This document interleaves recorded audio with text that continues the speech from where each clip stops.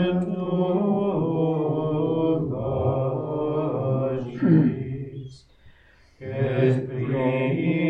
principem felicit eum, occidili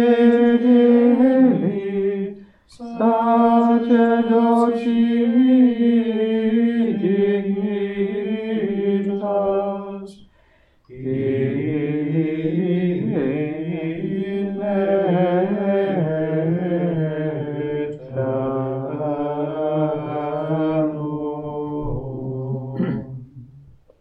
In the name of the Father, and of the Son, and of the Holy Spirit. Amen. The grace of our Lord Jesus Christ, and the love of God, and the communion of the Holy Spirit be with you all. And with your spirit. Brethren, let us acknowledge our sins, and so prepare ourselves to celebrate the sacred mysteries.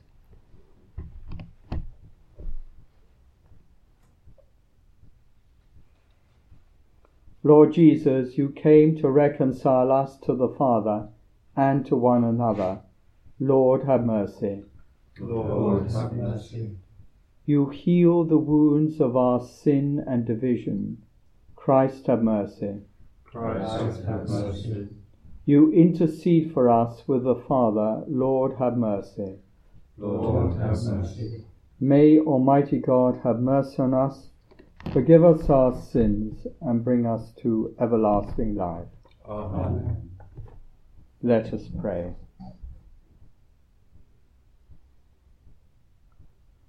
Lord God, you caused St. Vigor to journey far from his native land to preach the gospel and destroy the worship of idols.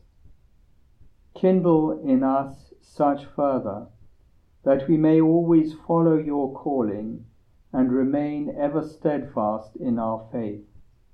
Through our Lord Jesus Christ, your Son, who lives and reigns with you in the unity of the Holy Spirit, God, for ever and ever.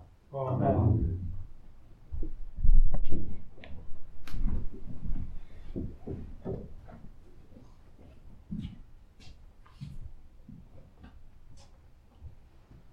A reading from the letter of St. Paul to the Philippians.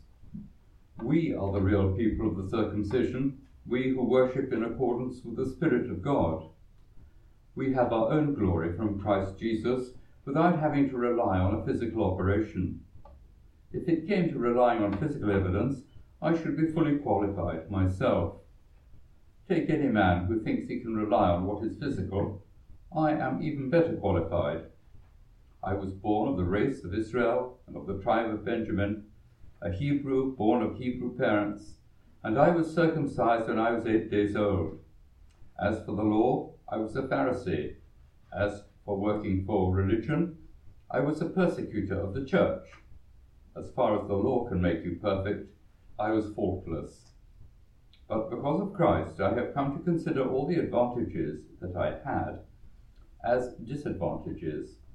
Not only that, but I believe nothing can happen that will outweigh the supreme advantage of knowing Christ Jesus my Lord. The word of the Lord. Thanks be to God.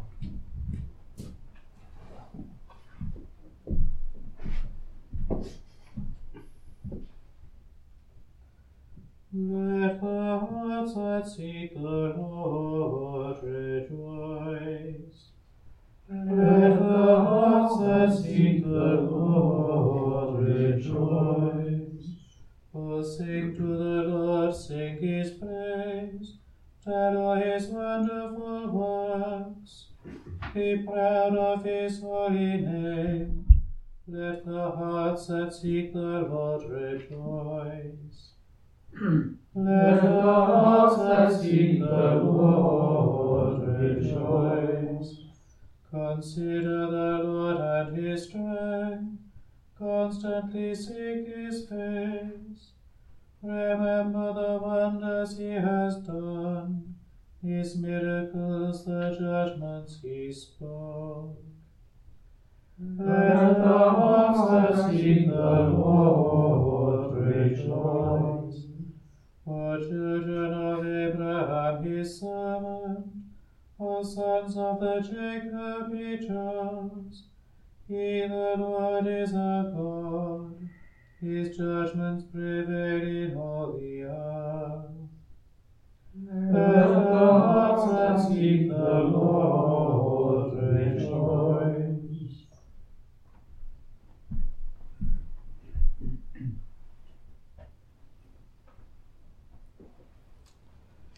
Alleluia.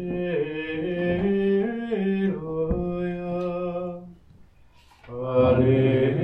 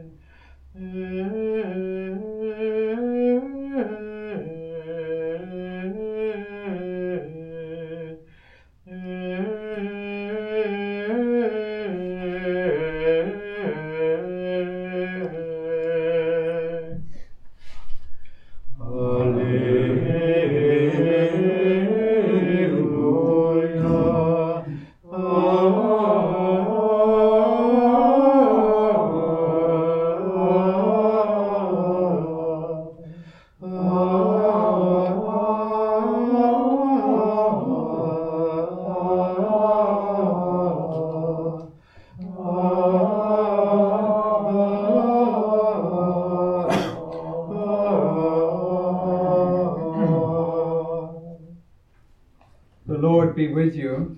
And with your spirit. A reading from the Holy Gospel according to Luke. Glory to you, Lord. The tax collectors and the sinners were all seeking the company of Jesus to hear what he had to say. And the Pharisees and the scribes complained. This man, they said, welcomes sinners and eats with them. So he spoke this parable to them.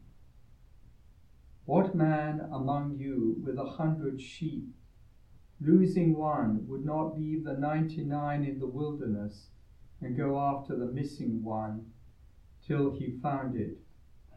And when he found it, would he not joyfully take it on his shoulders, and then when he got home call together his friends and neighbors? Rejoice with me, he would say, I have found my sheep that was lost. In the same way, I tell you, there will be more rejoicing in heaven over one repentant sinner than over 99 virtuous men who have no need of repentance. Or again, what man with 10 drachmas would not, if she lost one, light a lamp and sweep out the house and search thoroughly till she found it? And then when she had found it, call together her friends and neighbors. Rejoice with me, she would say, I have found the drachma I lost. In the same way, I tell you, there is rejoicing among the angels of God over one repentant sinner. The Gospel of the Lord. Praise to you, Lord Jesus Christ. We're all familiar with the name Vigor, as the little church in Stratton is dedicated to him. He was born into the nobility in Artois and studied at Arras under St. Vidas. His father would not grant approval for him to become a priest, so he ran away from home, taking nothing with him. Later he became a hermit preacher at Réviers, Calvados, and worked as a missionary. He was named Bishop of Bayeux in the year 514.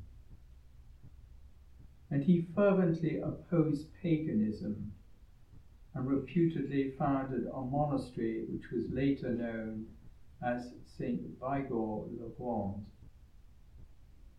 He was well known for his assault on idolatry by demolishing a large and famous idol and building a church on the same site. The Norman conquest brought his cult to England, and his name appears in an 11th century breviary at Worcester. 2 churches are dedicated to Vigor, one in Fulbourn, Cambridgeshire, and the other we know well, St. Vigor's in Stratton-on-the-Foss. Turning for a moment to today's Gospel, Jesus teaches the Pharisees and the scribes who are murmuring because he receives sinners and eats with them, which was something they couldn't abide. He describes the infinite, fatherly mercy of God and his joy at the conversion of a sinner. No one is excluded from forgiveness, and sinners can become beloved children of God if they repent and are converted.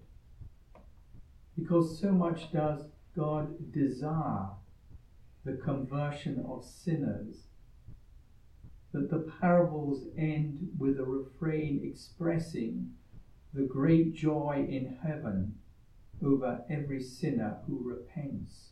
Rejoice, rejoice with me, for I have found my sheep which was lost. Rejoice with me, for I have found the coin which I had lost. Jesus also teaches us not to be eaten up with jealousy, the jealousies that the Pharisees had. We must be aware of having a severity of outlook that does not accept that no matter how great his sins may have been, a sinner can change and become a saint. A blindness which prevents a person from recognizing and rejoicing over the good done by others. Whoever we are, we're called to have that concern for others and to bring the light and peace, the light of peace and joy to all.